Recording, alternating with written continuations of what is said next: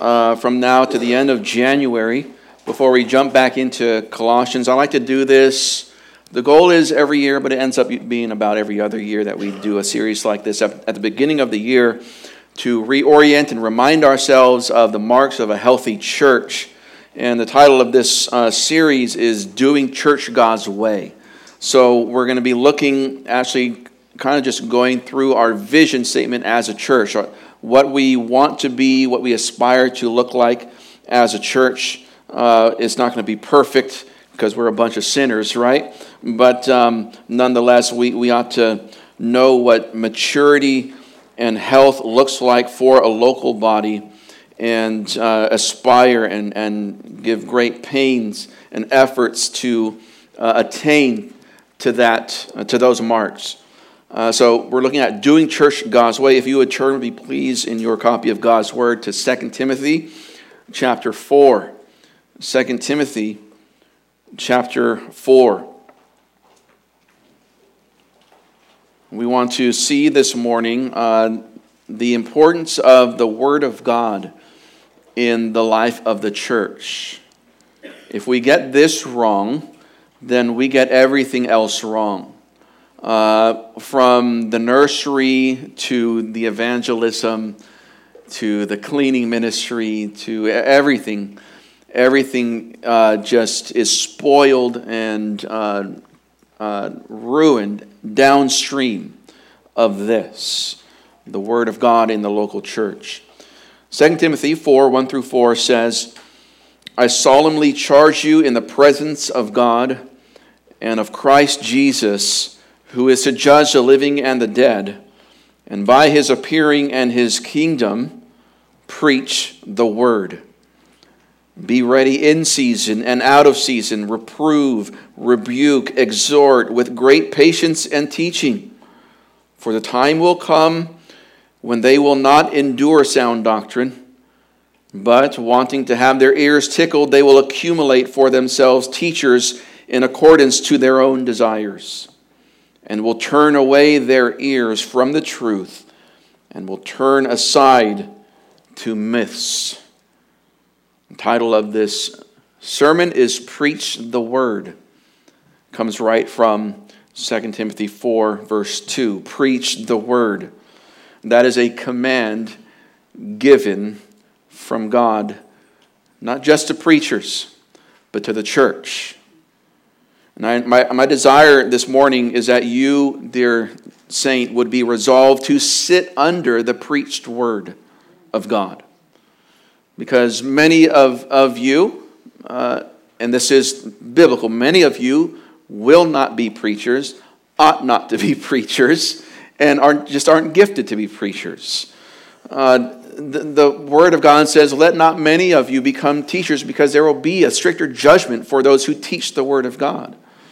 So there's good in that. There's a rightness in that.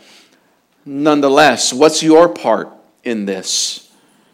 Well, I want you to be resolved to sit under the preached Word of God. That's your part, is to receive the preached Word. You know, for the Church of Christ, throughout the ages and especially today, there is a constant pull to compromise in what we say and do. We're surrounded by a culture that rejects truth and loves worldly pleasures, aren't we?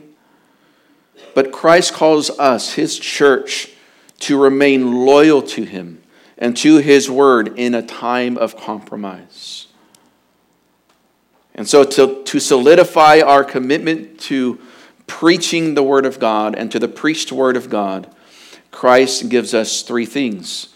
First, the directive, then the design, and then the determination. The directive, the design, and the determination for the preached word of God. Those are our 3 points this morning. First of all, the directive comes from verse 1 and the first part of verse 2. I solemnly charge you in the presence of God and of Christ Jesus, who is to judge the living and the dead, and by his appearing and his kingdom, preach the word. Here, Paul begins with a solemn charge. He says, I solemnly charge you. And why is this a solemn charge? Why be so serious? Well, Paul is facing the fact that he has come face to face with the end of his life. Notice with me in verse 6, just down a few verses. For I am already being poured out as a drink offering, and the time of my departure has come. Verse 7, these are swan song kind of words. I have fought the good fight, I have finished the course, I have kept the faith. In the future there is laid up for me the crown of righteousness. And he goes on. This is his parting words. These are the words of a man who knows that his end is near. And what is his solemn charge as he talks to and writes to a local church, through specifically the local pastor? What are his parting words? When that comes to his mind, I solemnly charge you, preach the word. In light of me dying, you just got to preach the word, Timothy, he says. You know, when you come to the end of your life, and I've been at some deathbeds, at the side of some deathbeds in my time, and it's amazing how simple things get, right? Family comes around and you just keep it simple. I love you. You know, if they're a believer, I'll see you in heaven. I'll see you again. And especially if they're able to communicate things, they want to make sure that things are, left in order when they leave. That, here's what I've learned. Here are my parting words. And it's usually very simple. They're not talking about, make sure that you clean the garage or do the laundry this weekend. Right? They're not worried about those things. It's just the stuff that matters, right? So it is with Paul. All the busyness of church life and all the extra things in the life of the church kind of just fade to the background, and what is brought to the forefront is preach the word. Amen. If you do nothing else, the church must be committed to the preached word of God. Paul commands Timothy and the church to preach the word. And the charge here is not only connected to his death, but also to some sobering cosmic realities, you could say. As he says in the rest of verse 1. This solemn charge is in light of the watchful presence of God, the judgment of Christ, the certainty of his return, and the establishment of his kingdom. So first of all, in the presence of God and of Christ Jesus, he says, preach the word. You see, God the Father has set Christ his Son apart to be the watchful eye and the ruler over the local church. The Father and the Son are both present realities here today, dear Redeemer Bible Church. They are both present realities along with the Spirit in the life of the local church. They're watching. The triune God is watching us even today. Not just watching from afar, but near. Revelation says that Christ walks among the lampstands. Those lampstands are the churches of the world. Christ walks in our midst. It's as if he is even now walking up and down the aisles and hovering around back and watching over us and seeing how we're doing and what we're doing to make sure that we are doing things his way. We all live and move in God's world, Paul says in Acts. How much more, though, his people? How much more are we, the church, under the watchful eye of God? I solemnly charge you in the presence of God and Christ Jesus. And he goes on, who is to judge the living and the dead? Now, who's the judge? It's Christ Jesus. Christ Jesus, who is to judge the living and the dead. I solemnly charge you in the name of Christ, who is to judge the living and the dead, preach the word. That's the idea as well.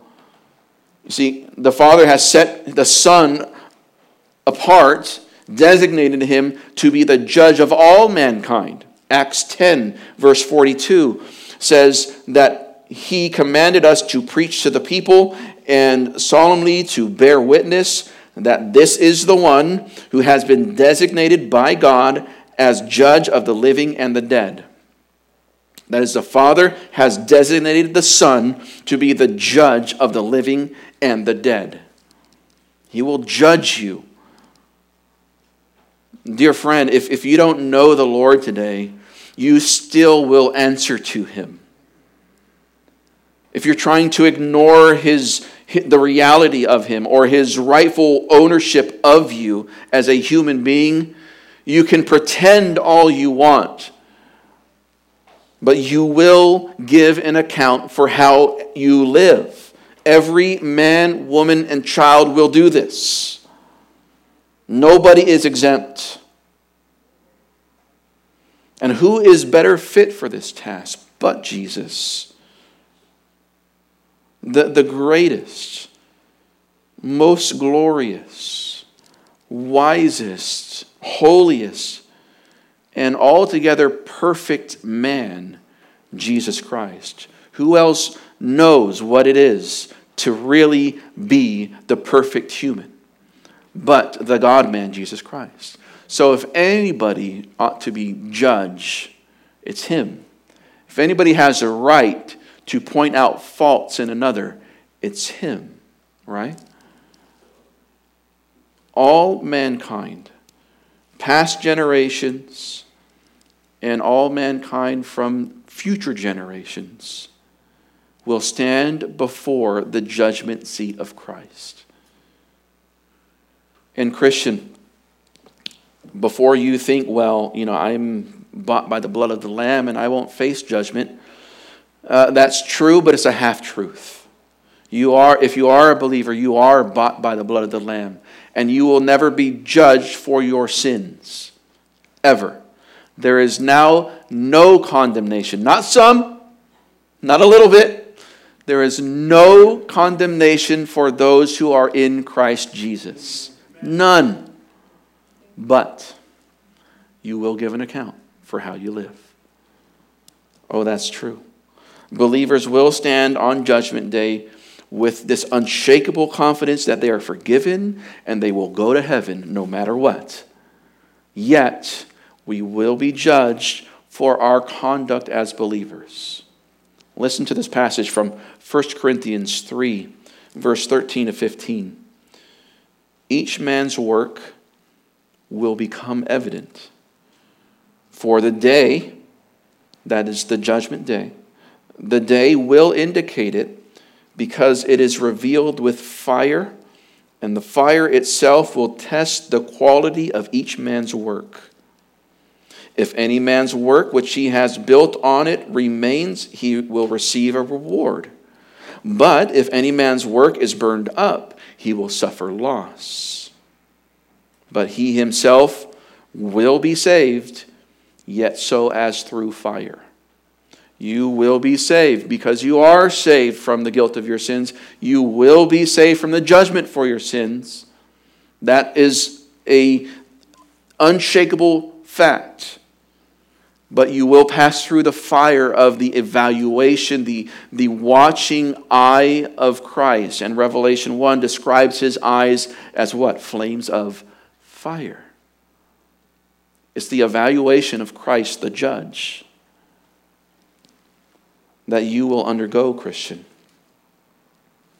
We're not going to lose our salvation on that judgment day, but we may lose our rewards. And that's sobering. It should be. You will not lose your salvation on that day, but you might lose some rewards. Well, how do I avoid that, you might ask?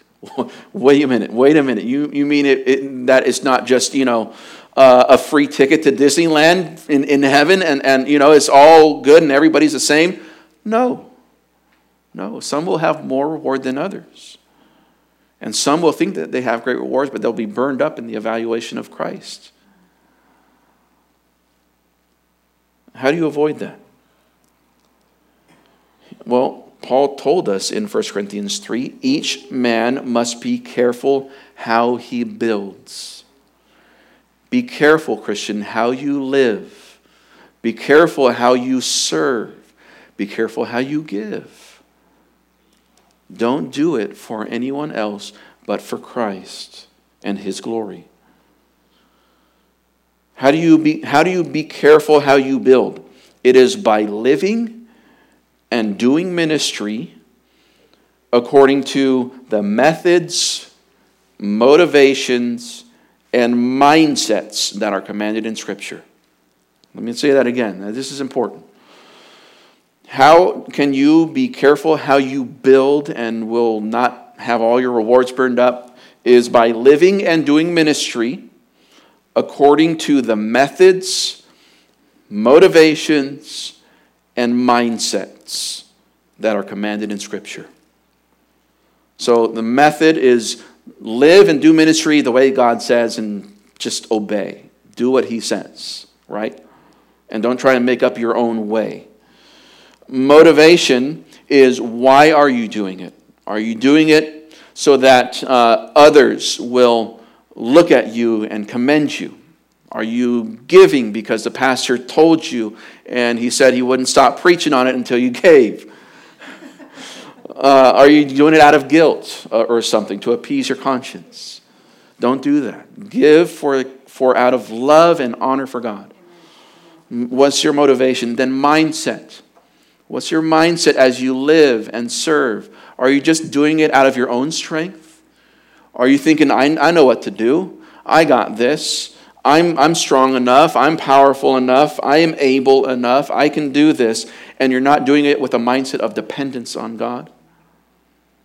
Well, then it's great that you help and you serve and you do what you're supposed to, but you're not going to get rewarded for that. It's good that you're obeying, but you're not going to get awarded for that because you're doing it out of your own strength. Do all things in the strength of the Lord Jesus.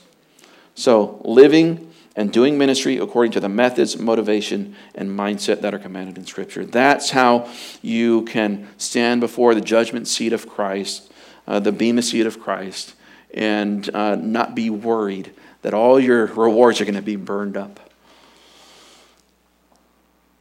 And this applies to preaching, right?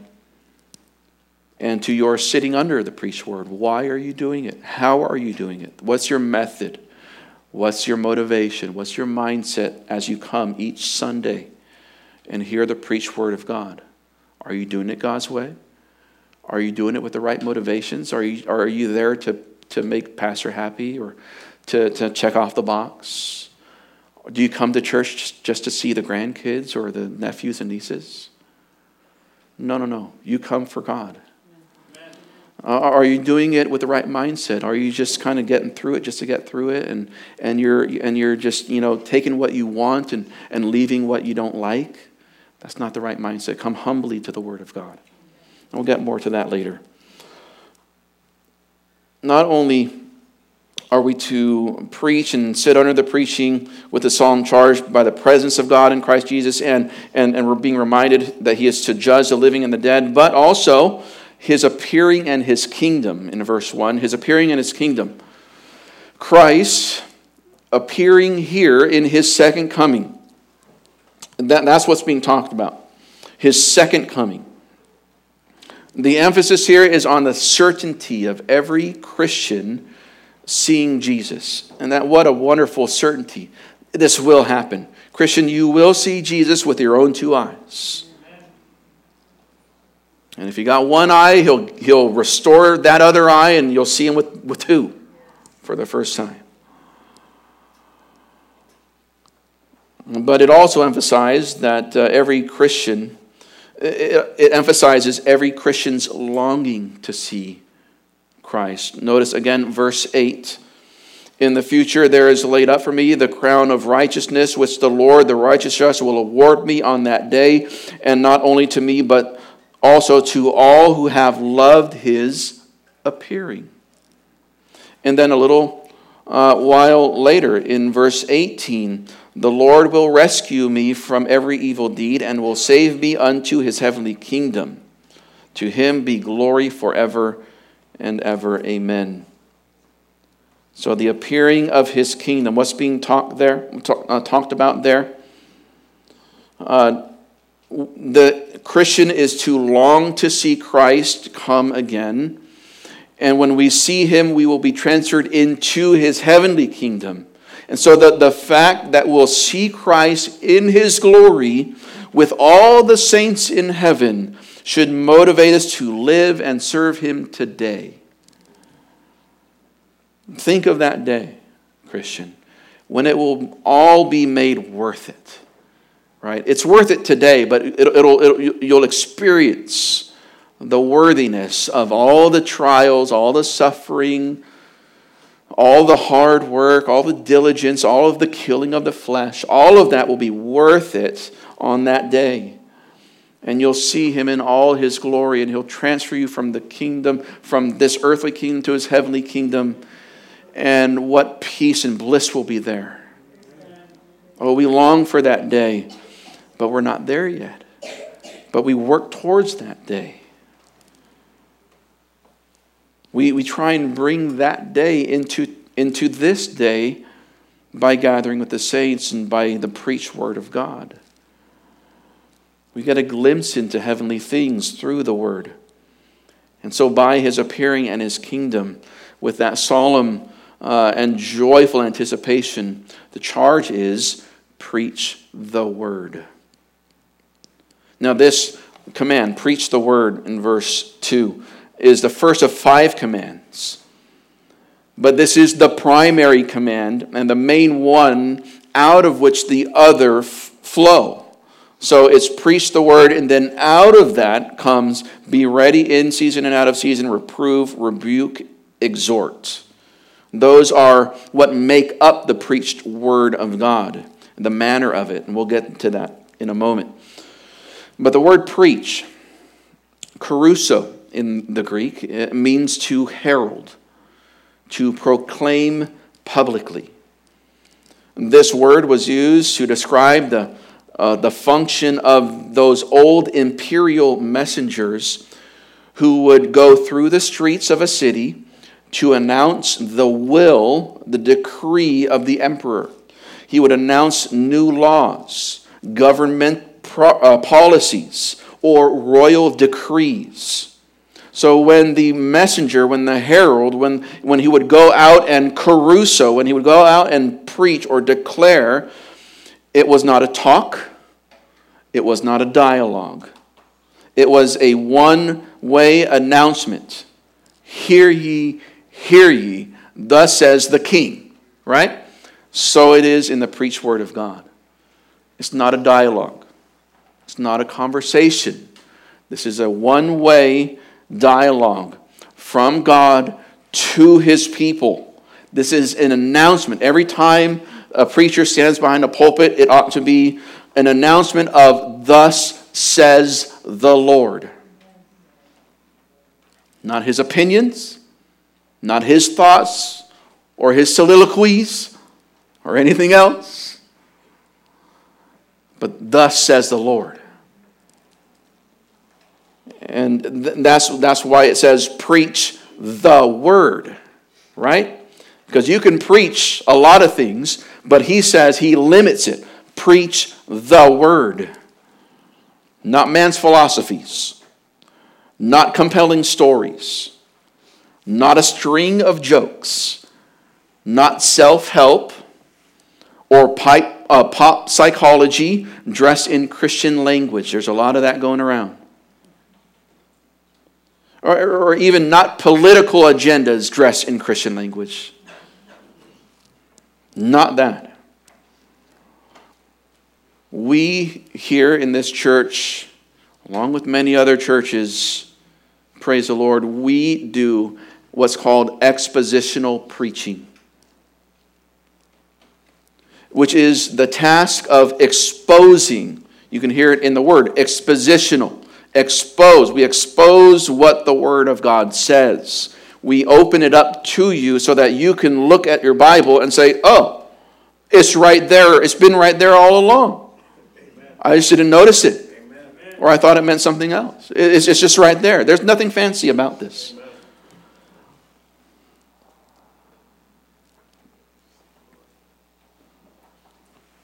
We expose what the Word of God says, not what I think it means to me.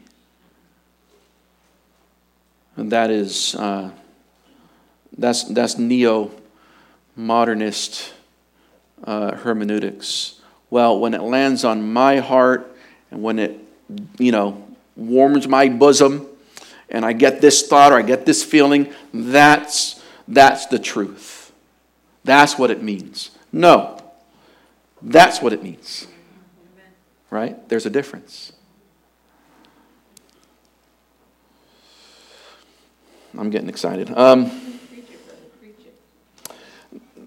This also means that we don't pick and choose passages, but the main pattern of the church ought to be to go from one verse to the next verse, one chapter to the next chapter, and a book by book, one book at a time.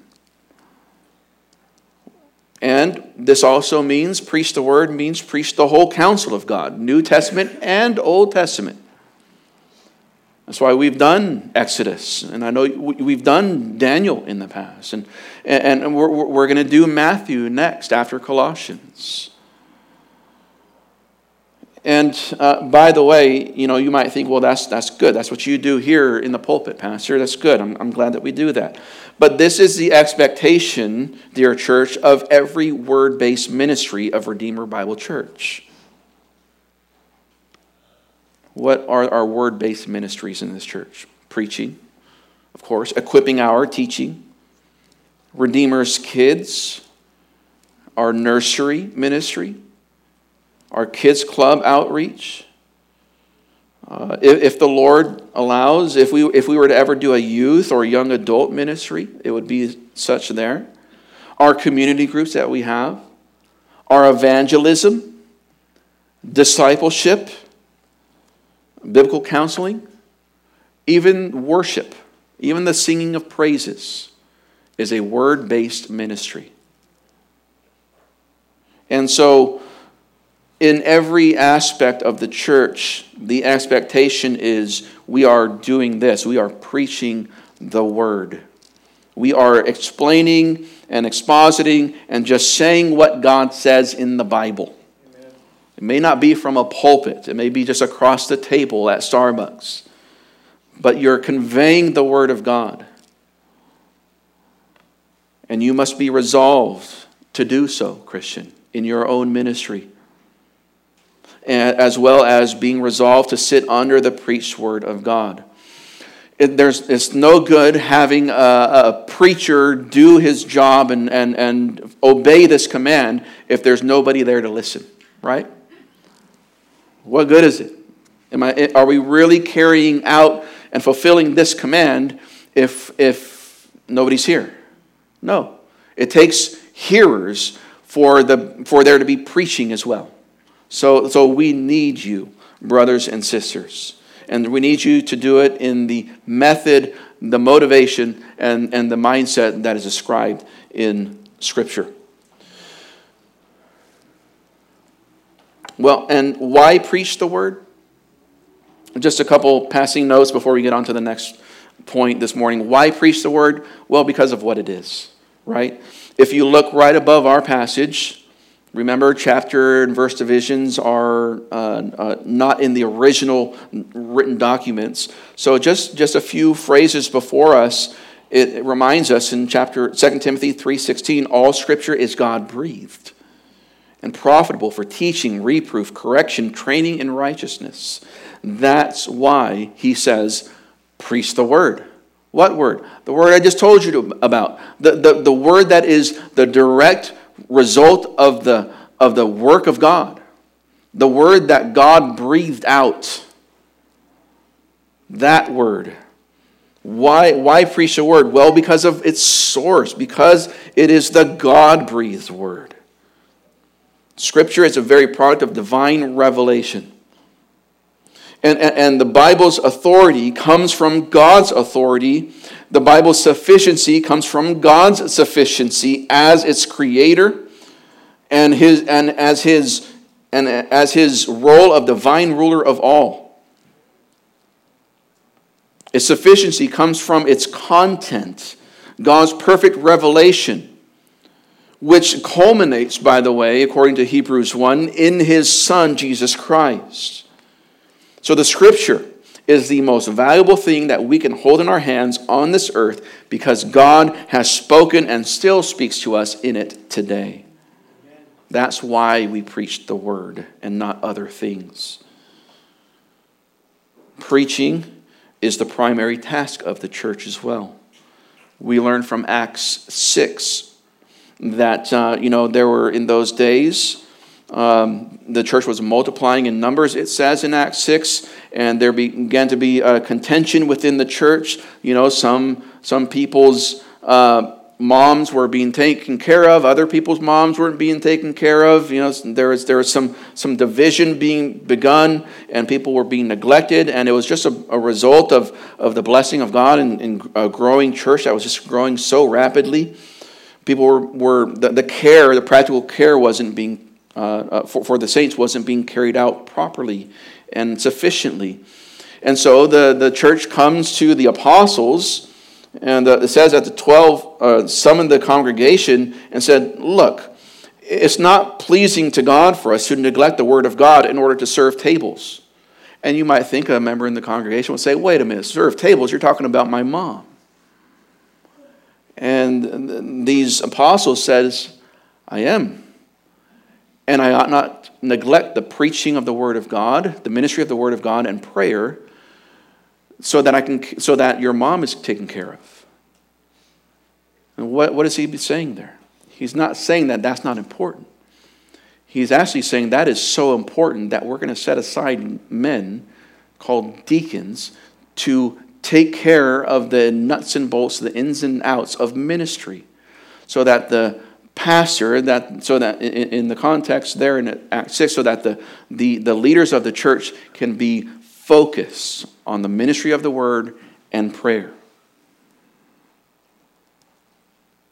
This is more important than mercy ministries.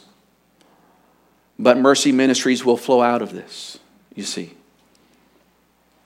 So, it is to be the primary task of the church. Let's focus on the preaching and the hearing of the Word of God. Let us be committed to this above all else. Christian, in your life, that just means this comes first. This comes first in your life. Sitting under the preached Word of God, gathering with the saints, worshiping God with the voices of the saints, that comes first in your life.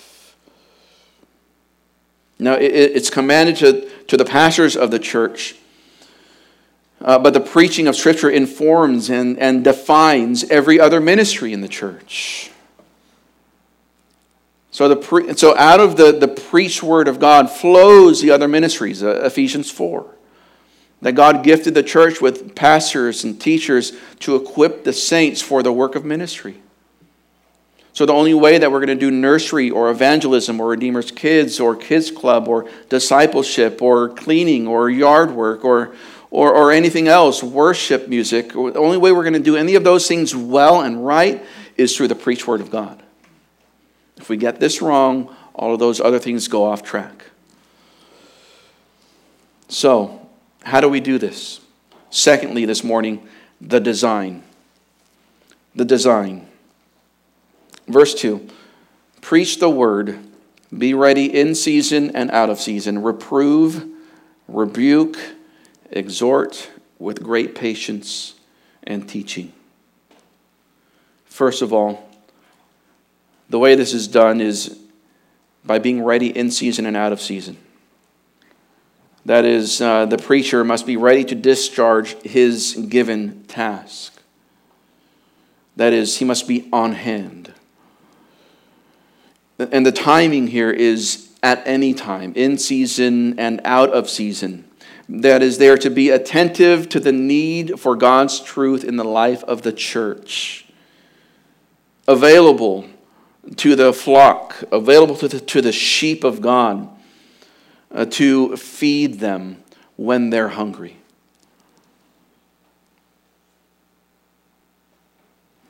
He goes on. He says, reprove. Now, this word is a strong word. It's for pointing out someone's sins, whether it's actions, words, thoughts, desires.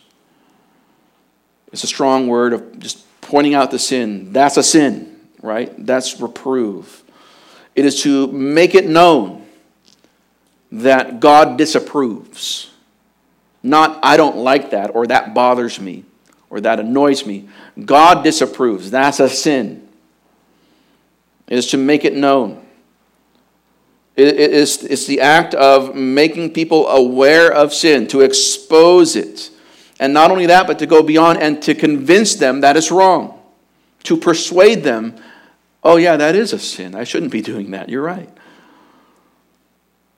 That ought to be done, he says, in the act of preaching the word. So, especially when the text requires it, the preacher is to call out sin. He is to point out, this is wrong, you ought not do this. And it goes along with the next term, rebuke. This word goes beyond just pointing at the sin and saying that's a sin, God disapproves, and to provide a convincing argument. Rebuke goes on to warn that person of the dangers and the consequences of their sin. It is to warn them.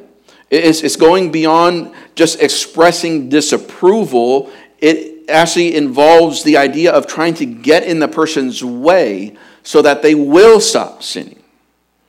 Have you thought of that? This is the ministry of the preacher, but this is elsewhere expected of the saints, from one saint to the other, to reprove and rebuke one another. If you see a brother or a sister in sin, go to that brother in love, and go to that sister in love and compassion and gentleness, and point to that and say, that's a sin.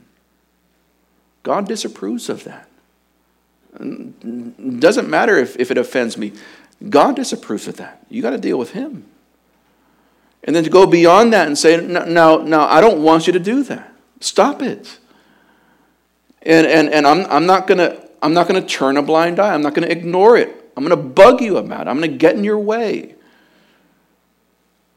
I'm gonna try and get you to stop sinning with the help of the Spirit.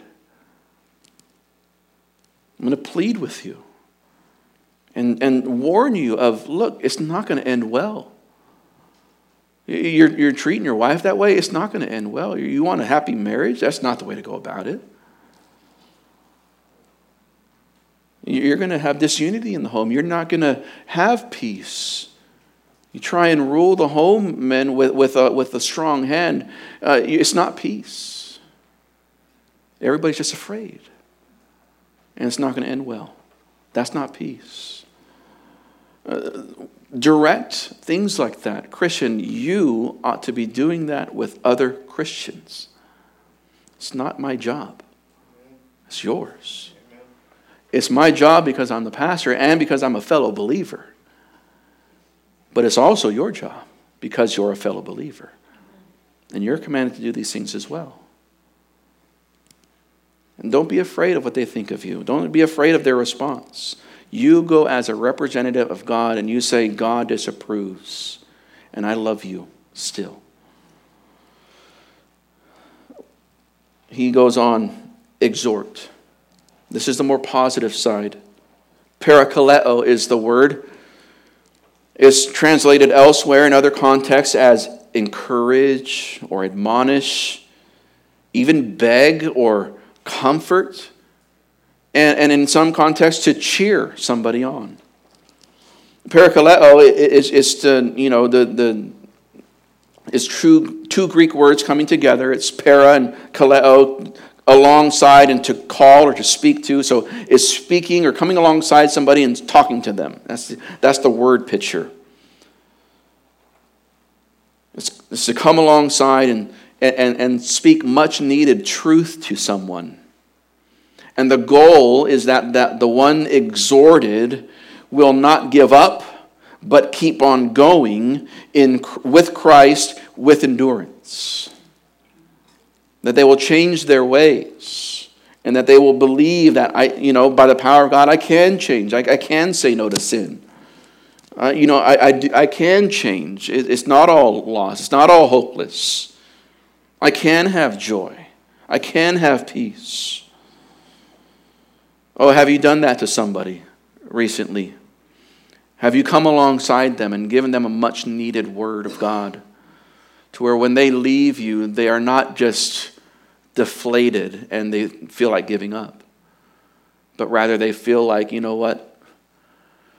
By the power of God, I think I can do this. Praise God. Have you had a conversation like that with a brother or sister? I exhort you. You can. You can. God can use you. You don't have to be perfect. God can even use you. And he says, do this with great patience and teaching. Amen. With great patience and teaching. All of this is to be done with patient biblical instruction. Biblical instruction, teaching here. Why? Well, because preaching, reproof, rebuke, exhortation must be based on what God says, right? So, and patience in the teaching, because the kind of change that we're going for, church, the kind of change that is genuine and long-lasting and soul-deep, that kind of change takes time. And very often, fruit grows slowly. And so he says, just be patient.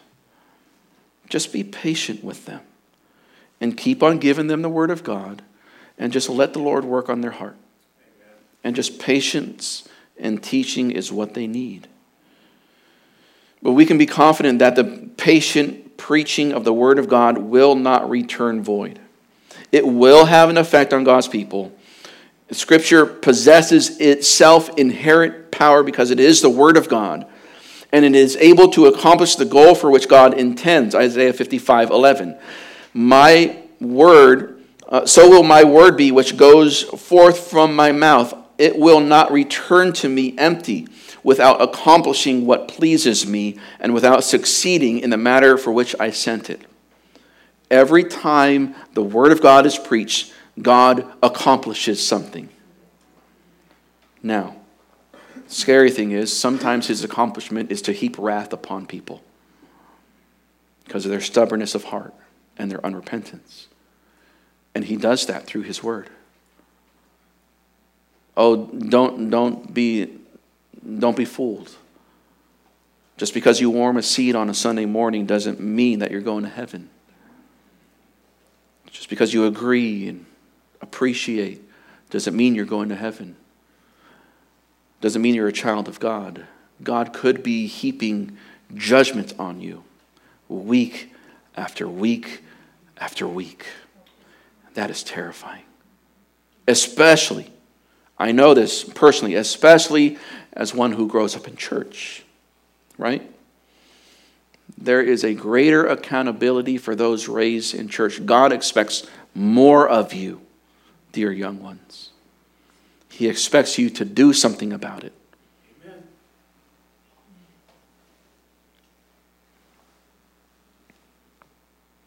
One pastor says, Scripture is so powerful and comprehensive that it can convert Scripture is so powerful and comprehensive that it can convert or transform the entire person. changing someone into precisely the person God wants him to be. Wow. Praise the Lord. The power is not in me or in you. The Word of God is going to just do its work. And God will have his way with you, dear child of God. Now, the determination. What's the response? Well, he says it in a negative way here. In verse 3 and 4. The time, well, actually the first word is for. So preach because, and this is counterintuitive, preach because the time will come when they will not endure sound doctrine. But wanting to have their ears tickled, they will accumulate for themselves teachers in accordance to their own desires, and will turn away their ears from the truth and will turn aside to myths. That is counterintuitive. He's telling a pastor, telling a preacher, preach the word because they're not going to want it. That's what he's saying. Preach the word because they're not going to be happy with you. Why would you have me do this? Do the thing that people don't want me to do. Well, because there's somebody who wants you to do it, that matters more. It's God and his Son, Jesus Christ, who will judge the living and the dead, who are both watching. He says, first, a time will come when they will not endure sound doctrine. That is, there will be no tolerance for the truth. I mean, man, that just sounds like today, doesn't it? But be warned, dear child of God. Be warned, church. He's talking about the church. He's talking about at least the visible church. Those buildings that have a cross on the front that say they're a church. The time will come when they will not endure sound doctrine. They will have no tolerance for the truth. They will not endure or put up with sound teaching. Sound doctrine is healthy teaching. It's robust, expositional biblical teaching. It's the solid biblical teaching that is authoritative and Christ-centered. You see, people want man's philosophies. They want compelling stories. They want funny jokes. They want self-help steps. They want pop psychology dressed in Christianese. They want political movement dressed in Christian language. That's what people want. They don't want expositional preaching. They want topical, how-tos, entertaining, and simple sermons. They want talks. And he describes them as wanting to have their ears tickled. And wanting their ears tickled, they will accumulate for themselves teachers in accordance with their own desires. So this is active selfishness here. Active selfishness. I mean, notice in these verses how many times words like they or their appear. Right? The time will come when they will not endure sound doctrine. Wanting to have their ears tickled, they will accumulate for themselves teachers in accordance to their own desires. You see, they will actively accumulate teachers for themselves, teachers who fit their own desires. Teachers, preachers who are sensitive to the seekers. Literally, it says they will accumulate. They will literally pile these kinds of preachers up in a heap, which means there's a lot, right? And their itching ears, it says. They'll have itching ears. This is the desire to hear what they want. Just make me feel good, Pastor. I just want to feel good about myself. I just want to feel like I can keep on going. Well, the Lord has that message that you can keep on going, but it's not in your strength. It's not self-help. It's killing self. And thrusting, heaving yourself over to the power of God. That's how you're going to make it through. That's how you're going to feel good. is when you get your mind and your life in line with God's word. There's good feelings. Can I get emotional?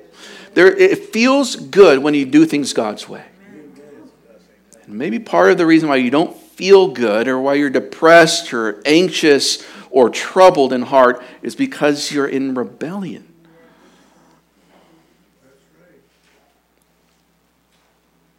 Now,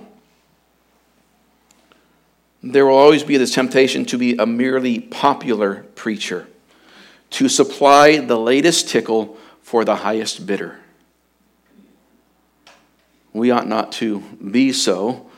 It goes on to explain that these kinds of people, these kinds of churches will turn away their ears from the truth. That is a neglecting of the truth.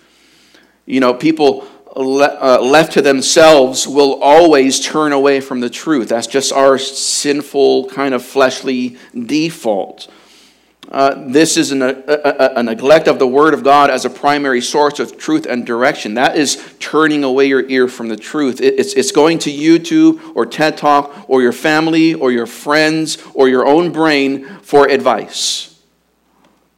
That's turning your ear away from the truth and getting your direction elsewhere. This is the person where the Bible is not authoritative in their lives. And they're saying this often begins with you just simply neglecting your own times in the Word, reading privately with God. And then it spills over into neglecting the gathering of the church for the preached Word of God, where the Bible just isn't that important to me. And you wouldn't say that, but you live it. What you're doing, what you're playing with, Christian, is you're turning your ear away from the truth, because there's always a voice, right? There's always a voice in the world that has plenty of opinions and plenty of direction for you. Whether it's on the news or the latest show or movie that you saw, there's always a voice. And you need to let the voice of God be louder than those other voices. Because the danger is, once you start turning away from the truth, you will turn aside into myths. It's one motion. That is, you will begin to be more vulnerable and even accept false teaching. Actively neglecting the truth will lead to deception, Christian. Something will fill the void of authority and direction in your life. And when you stray from the truth, you are straying towards false teaching. Make no mistake. There's no neutral ground here. Now, the state of people and even of the church here is sobering, it's bleak, right? Isn't it? By the way, this is why we don't take a poll. Ask the crowd what they would like the pastor to preach. There is discussion, but that's among leaders, and that's after seeking guidance from the Word of God and much prayer, and getting advice from fellow pastors, fellow preachers. But we don't take polls to see what you would like to hear because of verses like this. We just assume that God will direct me. God will direct us as a church where we want to go next, what we want to talk about next. And that's up to Him.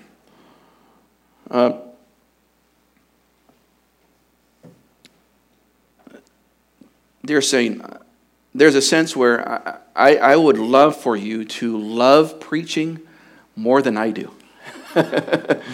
Right? That's hard. I love preaching. Praise the Lord. It's a delight to me. It's an act of worship, but man, I would love for you to just love preaching.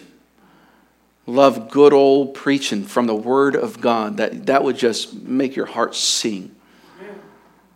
If we would have a congregation full of people that love preaching, oh, what the Lord could do, and oh, what a delight it would be for me to preach to you. And praise the Lord that we are not described by these descriptions here. We do not have a congregation that is just seeking to have their ears tickled. We have I believe, a congregation by and large, that full of people that love the Word of God. And that's a gift. So thank the Lord for your congregation, dear saint. This is a special gift, what we have here. If I can close, what's your response?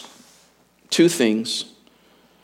Your response to the Word of God is welcome it eagerly and approach it humbly. Welcome it eagerly. 1 Thessalonians 2:13. It talks about the church there in Thessalonica. They received the Word of God, which they heard from us, and they accepted it. They welcomed it, not as the word of men, but for what it really is, the Word of God. So welcome the Word of God into your life eagerly, Christian. Secondly, approach it humbly. God says in Isaiah 66, heaven is my throne, the earth is my footstool of my feet. Where is a house that you could build for me, and where is a place that I may rest? For my hand made all these things. And thus all these things came into being, declares Yahweh. But to this one I will look, to him who is humble and contrite, that is broken of spirit, and who trembles at my word. Oh, come humbly to the Word of God. Come each week, every time you open your Bible during the week, come to the Word of God. Okay, God, what would you like? What fortress would you like to dismantle in my heart? What idol would you like to crash down and cast to the ground in my heart? What thinking am I off on? What act am I doing that I should stop? And what are the thoughts that I should have? What are the loves that I should have? What are the affections that I should have? What are the actions that I should be doing? Oh Lord, teach me and mold me into the image of Christ. We need to stop. Let's pray. Stand with me as we pray. Heavenly Father, we come to you and we just thank you, Lord, for the Word. Thank you that you have not left us here just on our own, just to figure things out on ourselves, Lord. We would just make a mess of our lives. We would ruin your church, Lord. Thank you for revealing your will and even yourself in the pages of Scripture. Lord, may it be the most treasured possession that we have in this life. Whether it's an electronic copy or a physical copy, may the Word of God be the most treasured thing in our lives, Lord. And Lord, I do thank you for this dear church, that they love the Word, that they hunger for the Word. Lord, we just pray that we would excel still more in that, Lord. That especially in our homes, in our families, or in our private times, that we would prioritize the Word of God and that we would hunger for your truth, God. And that would bleed out into our actions and our words that we say to one another. It would bleed out into the ministries of this church, that we would be guided by the Word of God in everything we say and do as a local congregation. And continue to reign over us through your holy word, Lord. We pray in Christ's name. Amen.